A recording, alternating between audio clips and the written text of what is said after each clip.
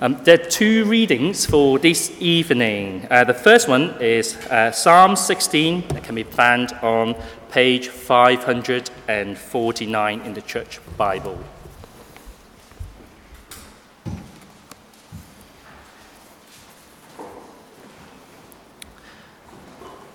Psalm 16, starting verse 1. Keep me safe, my God, for in you I take refuge. I say to the Lord, you are my God. Apart from you, I have no good thing. I say of the holy people who are in the land, they are the noble ones in whom is all my delight. Those who run after other gods will suffer more and more.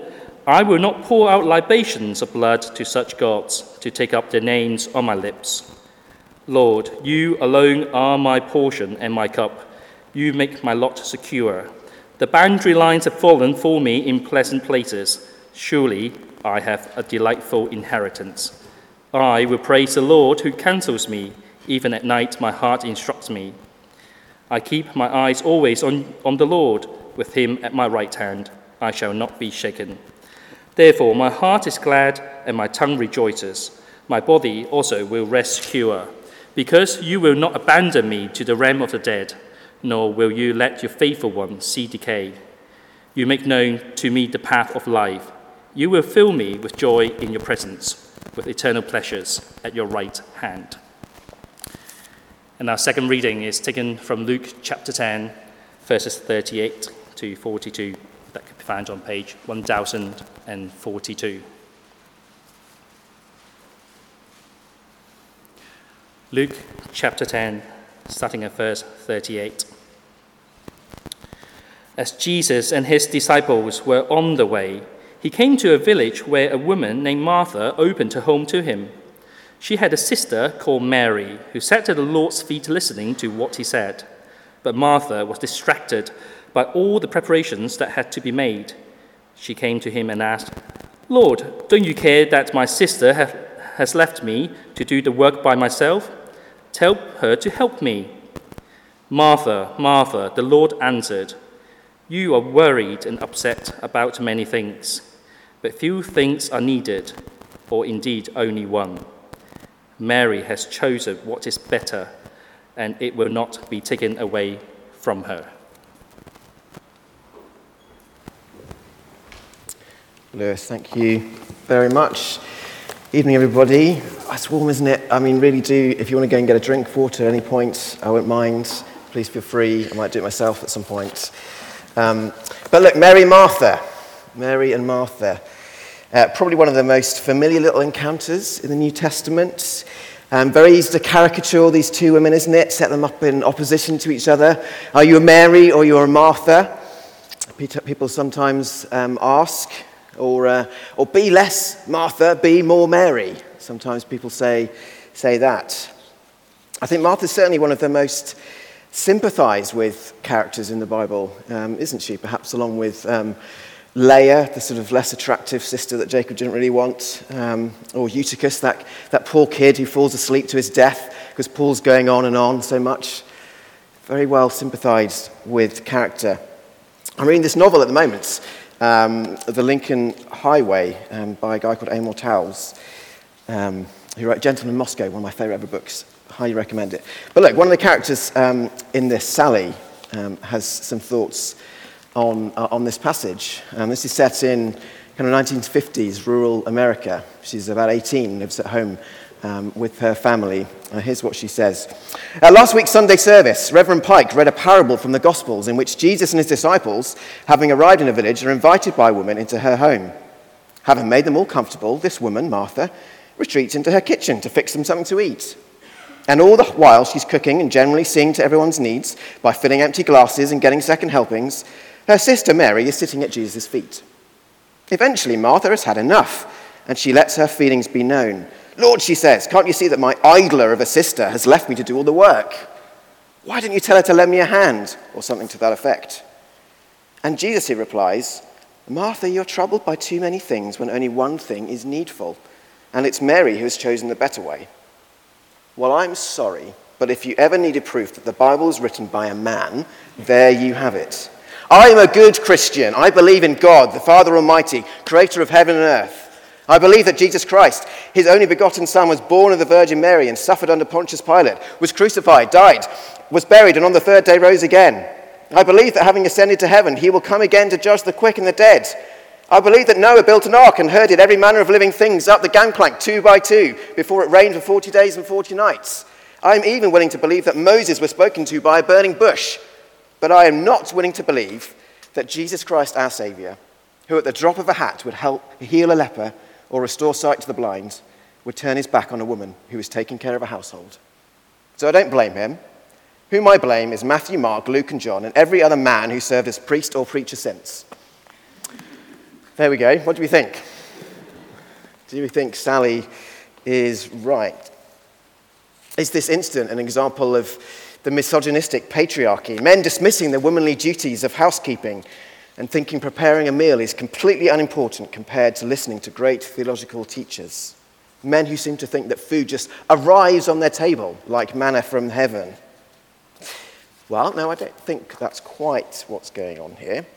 Actually, we'll see as we go along, this passage is hugely, extraordinarily affirming of women in a very countercultural way. So if it's not that then, do these two women represent people living for Jesus and people living for the world? That's how some people have seen this passage. Or one trying to earn salvation and one receiving salvation by faith. Is it that? Well, again, I don't think so. It's very likely that Mary and Martha that we've got here are the same Mary and Martha that we meet in John's Gospel. We have a brother named Lazarus who Jesus famously brings back from the dead. And it says there that these women are clearly disciples of Jesus. They both know him as their Lord. They're both dearly loved by Jesus. And in fact, there's no way that a Jewish man such as Jesus would have been received into a woman's home like this unless they had a close relationship. So everything is about faith and not faith. So is it then about the problem of busyness, of having so much on that we neglect the importance of rest? Well, I think we're starting to slightly get a bit closer, perhaps, to what's going on. I mean, being overly busy is a big issue for lots of us, isn't it? Especially somewhere like Cambridge, where there's a constant pressure to fill our diaries, to work long hours, have a constant churn of social engagements. I have been struck this week, a number of times I've spoken to people and said, how's your week going, or what does your week look like? And they say, busy, lots going on. Business is clearly an issue, and we will think about that a little bit this evening. But even that I don't think is the main thing going on here. You remember the context, if you've been the last few weeks, of where we are in Luke's Gospel. 2 weeks ago, we saw Jesus sending out 72 of his disciples to go ahead of him into the towns and villages, preaching, performing miracles, preparing the way for him, because the harvest is plentiful, but the workers are few. Ask the Lord of the harvest, therefore, to send out workers into the field. Go and labor. And last week, we had the parable of the Good Samaritan, you'll remember. And Jesus was commending the costly care that the man on the roads did for this injured man, cancelling his own plans to bind him up, take him to the inn, and so on. And Jesus says, you are to go and do likewise. Go and do. So I don't think that busyness is the issue, because working hard, serving the Lord, is something we're called to do. So what is this passage about then? It's probably about time we started to think about what it does mean then. We're going to walk through it together. And we're going to look at each character in turn and see what we can discern. It just reminds you of where we are. Verse 38, if you'll look down again with me. As Jesus and his disciples were on their way, he came to a village where a woman named Martha opened her home to him. You'll probably remember that Jesus and his disciples are on their way to Jerusalem. And here they pause in a village en route. So Jesus, and presumably his disciples as well, are received into this woman, Martha, into her house. But then first we're really introduced to her sister, Mary. It's more than likely this was a younger sister. And we read in verse 39 that Mary sat at the Lord's feet, listening to what he said.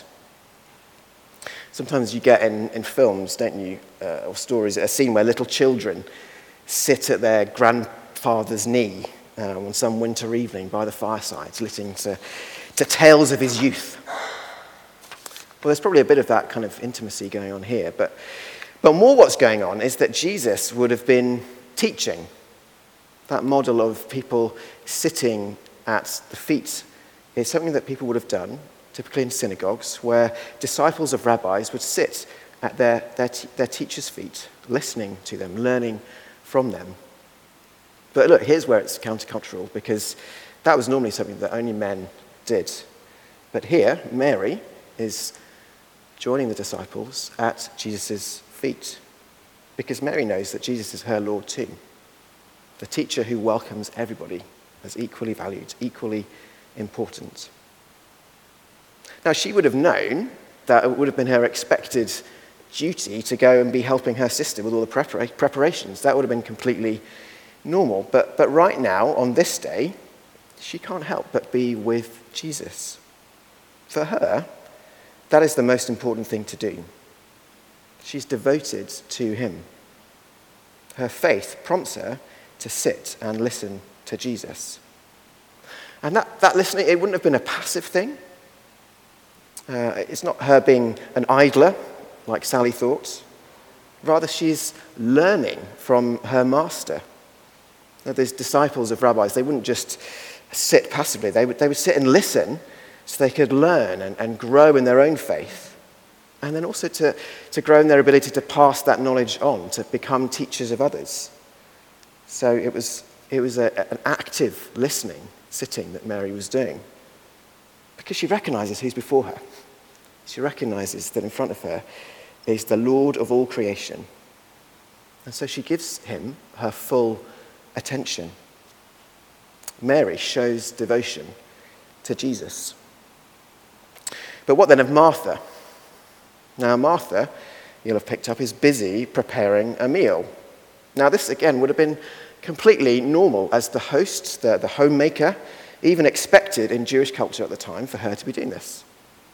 It's not like in the UK when if someone pops around, you might make them a cup of tea, bring out the digestives. No, it would have been completely normal to prepare a full meal and to feed them until they were stuffed full. That would have been the culture of her day. So lots of preparations were needed, and Martha was busy getting on with them. But do you see how Luke describes those preparations in verse 40? He says, but Martha was distracted by all the preparations. Martha was distracted. So what's she distracted from? Well, I take it, given what we've seen of Mary, she was distracted from Jesus. I think it's hard to imagine living in a world with more distractions than we do now. Would you agree? Phones pinging every few minutes with new texts or WhatsApp messages, Facebook feeds to scroll through, TikTok videos wanting just 30 seconds of your time, 24-hour news updates, box sets, 200 emails per day people normally get, adverts everywhere, constant demands for our time.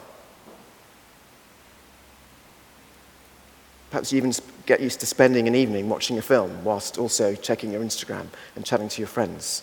Distractions everywhere. And that's before you even get to the stuff that you actually have to do.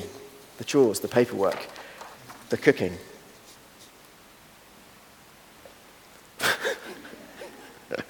That was meant to be up for a bit longer, but maybe Sam thought it would be too distracting, so he's kept it off.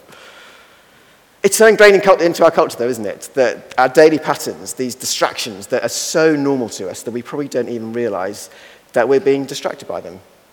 But the problem with all these things is that they can so easily take us away from what's important. And that's what we see here too, isn't it? Because Martha's busyness has taken her away from her sister and, more importantly, from Jesus. Martha is distracted with her busyness. Now, I guess we don't know exactly what was driving Martha in this. What was driving her busyness? I guess it could be a number of things we could speculate with. So perhaps it was just that cultural expectation that, of course, she had to do the preparations. If she didn't do it, who would do it? Completely expected that she would do it. It could be that it's a good thing to serve. It's a good thing to work hard. We've seen that Jesus calls us to action.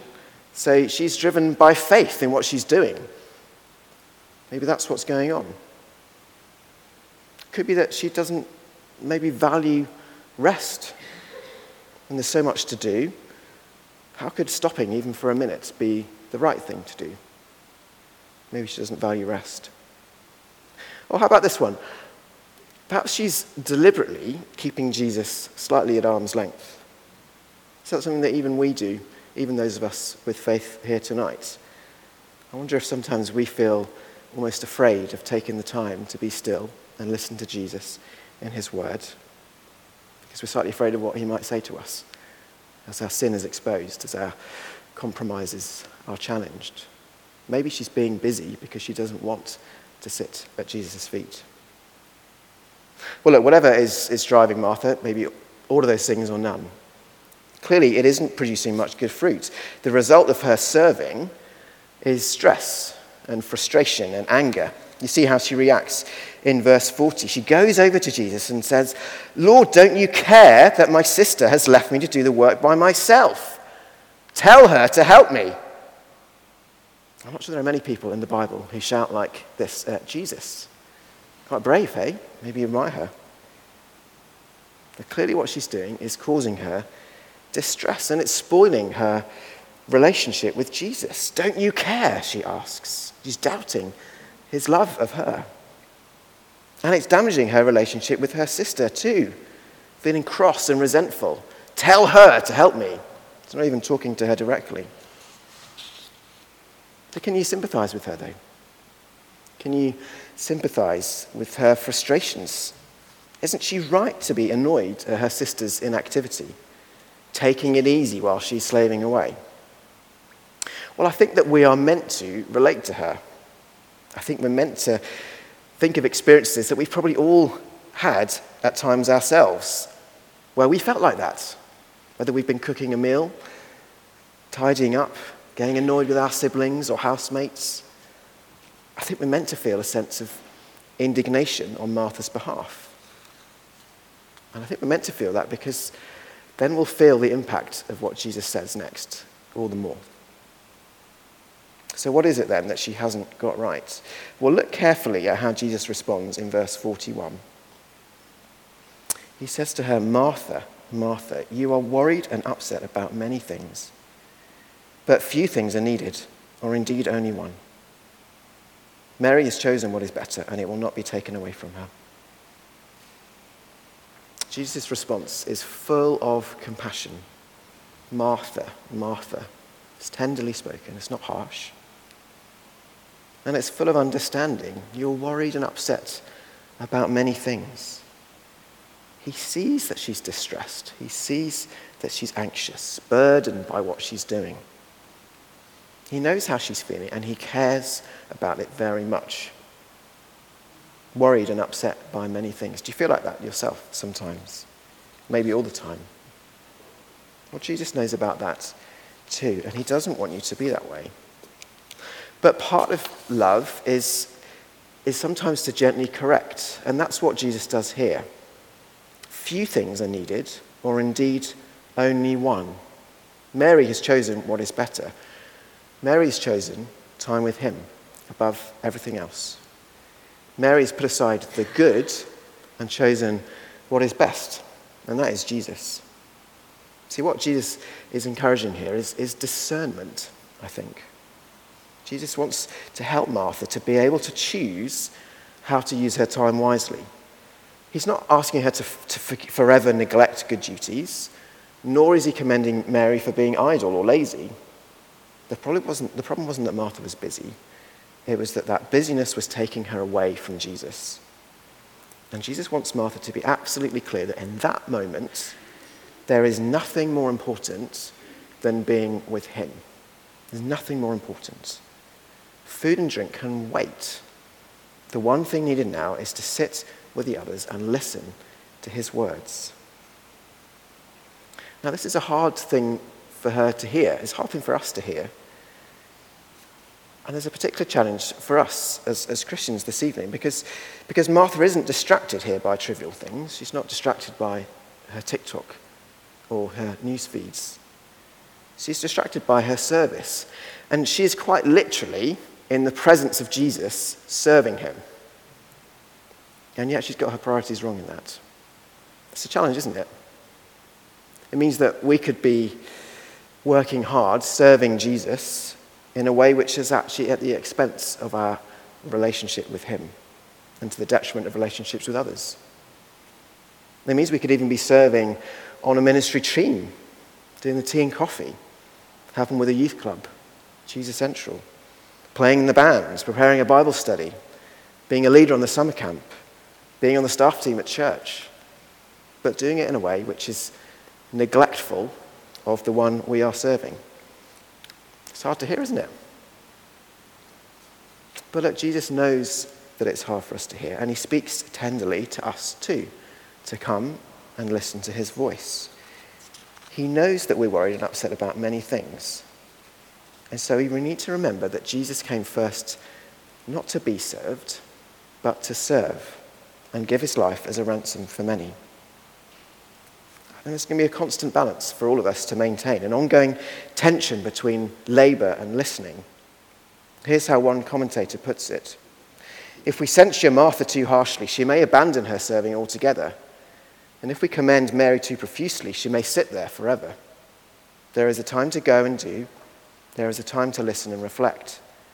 Knowing which and when is a matter of spiritual discernment.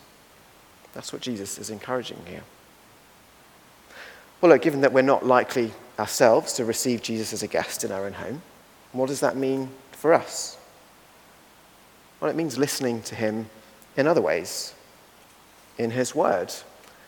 Opportunities that we can do that, reading the Bible regularly, and not just reading it or hearing a talk, but engaging, thinking, reflecting, learning, growing in our relationship with him.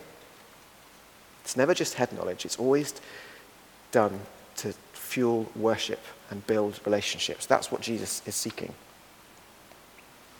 So let's start to think about some applications. What does that mean then for us in the daily routines of our normal lives? Well, here's some thoughts. For some of us, I think that might mean that being more adaptable than perhaps we're comfortable with. It might mean that we need to be willing to sometimes leave the dishes, allow the house to be messier than you'd like before guests arrive, and go and open up the Bible.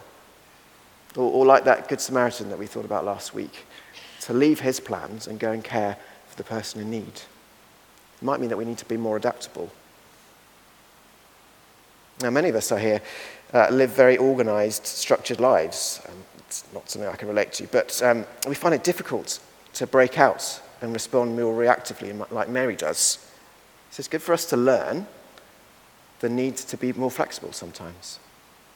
But for others, it might be that we need to be more disciplined with our time. And maybe that's more my territory, maybe it's yours. It means we need to make a time each day where we commit to sitting at Jesus' feet amidst all the other things that were going on.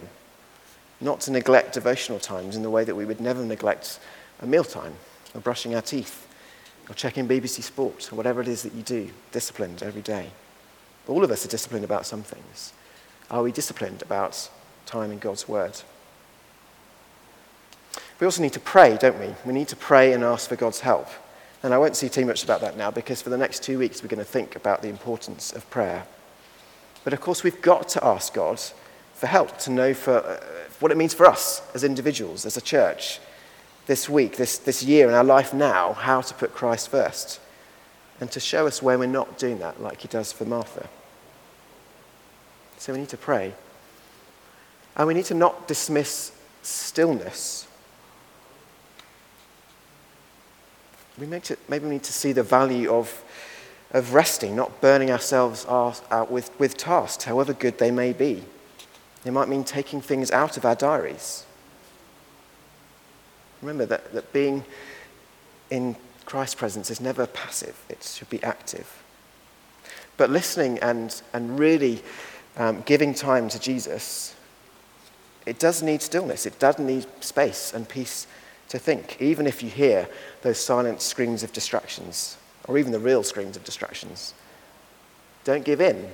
Make time in your day to pause the noise. Be still with Jesus. Now, look, perhaps at this point, you're going slightly crazy in your head and you're thinking, Matt, that's all very well, thinking about Martha, who got distracted by the cooking one evening when she should have been sitting down with Jesus, but you have no idea what my life is like. You have no idea about the demands of my job, the hours I have to put in. I can't get out of them, the overtime I've got to do. You've got no idea the pressure of home life with children, babies and toddlers waking up in the night, school runs and after-school clubs, constant taxi service, or even children who've left home now, but they still seem to need our attention all the time. Matt, you've forgotten what it's like to be at school or at college with homework and exams and concerts and sports days. You don't know my family situation. You don't know how far away my parents and siblings are, how often I have to travel to see them. You don't know how much effort I put into serving at church all week with my ministry roles. Hospitality, meeting up with new people. The people I know and love that are ill and sick and they need my attention. Matt, you have no idea what my life is like. You would love to be able to give more time to being still and quiet and reading your Bible, but you can't. You just don't get it. You're absolutely right. I don't get it. For most of you, I really don't know the particular pulls and challenges of your life. But look, Jesus does. He knew Martha's and he knows yours. And he is calling you tonight to prioritize him above all the other things that you could and should be doing. He's calling you to believe that it is better to listen to him even than to serve him. And did you see there is great delight and reward in putting Jesus first in this way? Remember what he says at the end of verse 42. Mary has chosen what is better, and it will not be taken away from her. It's a beautiful, glorious affirmation of Mary, what she's doing. Mary who, despite the pulls that she would have felt from the chores she needed to do, was able to sit and be still, knowing it was the best thing to do. Listening to Jesus, learning from him, that has eternal value. That is the promise. It will not be taken away from her. And it will not be taken away from us too. Some verses from Psalm 16, which Lewis read earlier for us. I think that this instant picks up some of this language. We read this: Lord, you alone are my portion and my cup. You make my lot secure. The boundary lines have fallen for me in pleasant places. Surely I have a delightful inheritance. I will praise the Lord who counsels me. Even at night my heart instructs me. I keep my eyes always on the Lord. With him at my right hand I shall not be shaken. That's the promise. So when you get up earlier than you'd like, and you open up the Bible, even though you know you haven't finished that work presentation that you're doing that morning at 9 o'clock, Jesus says it won't be taken away from you doing that.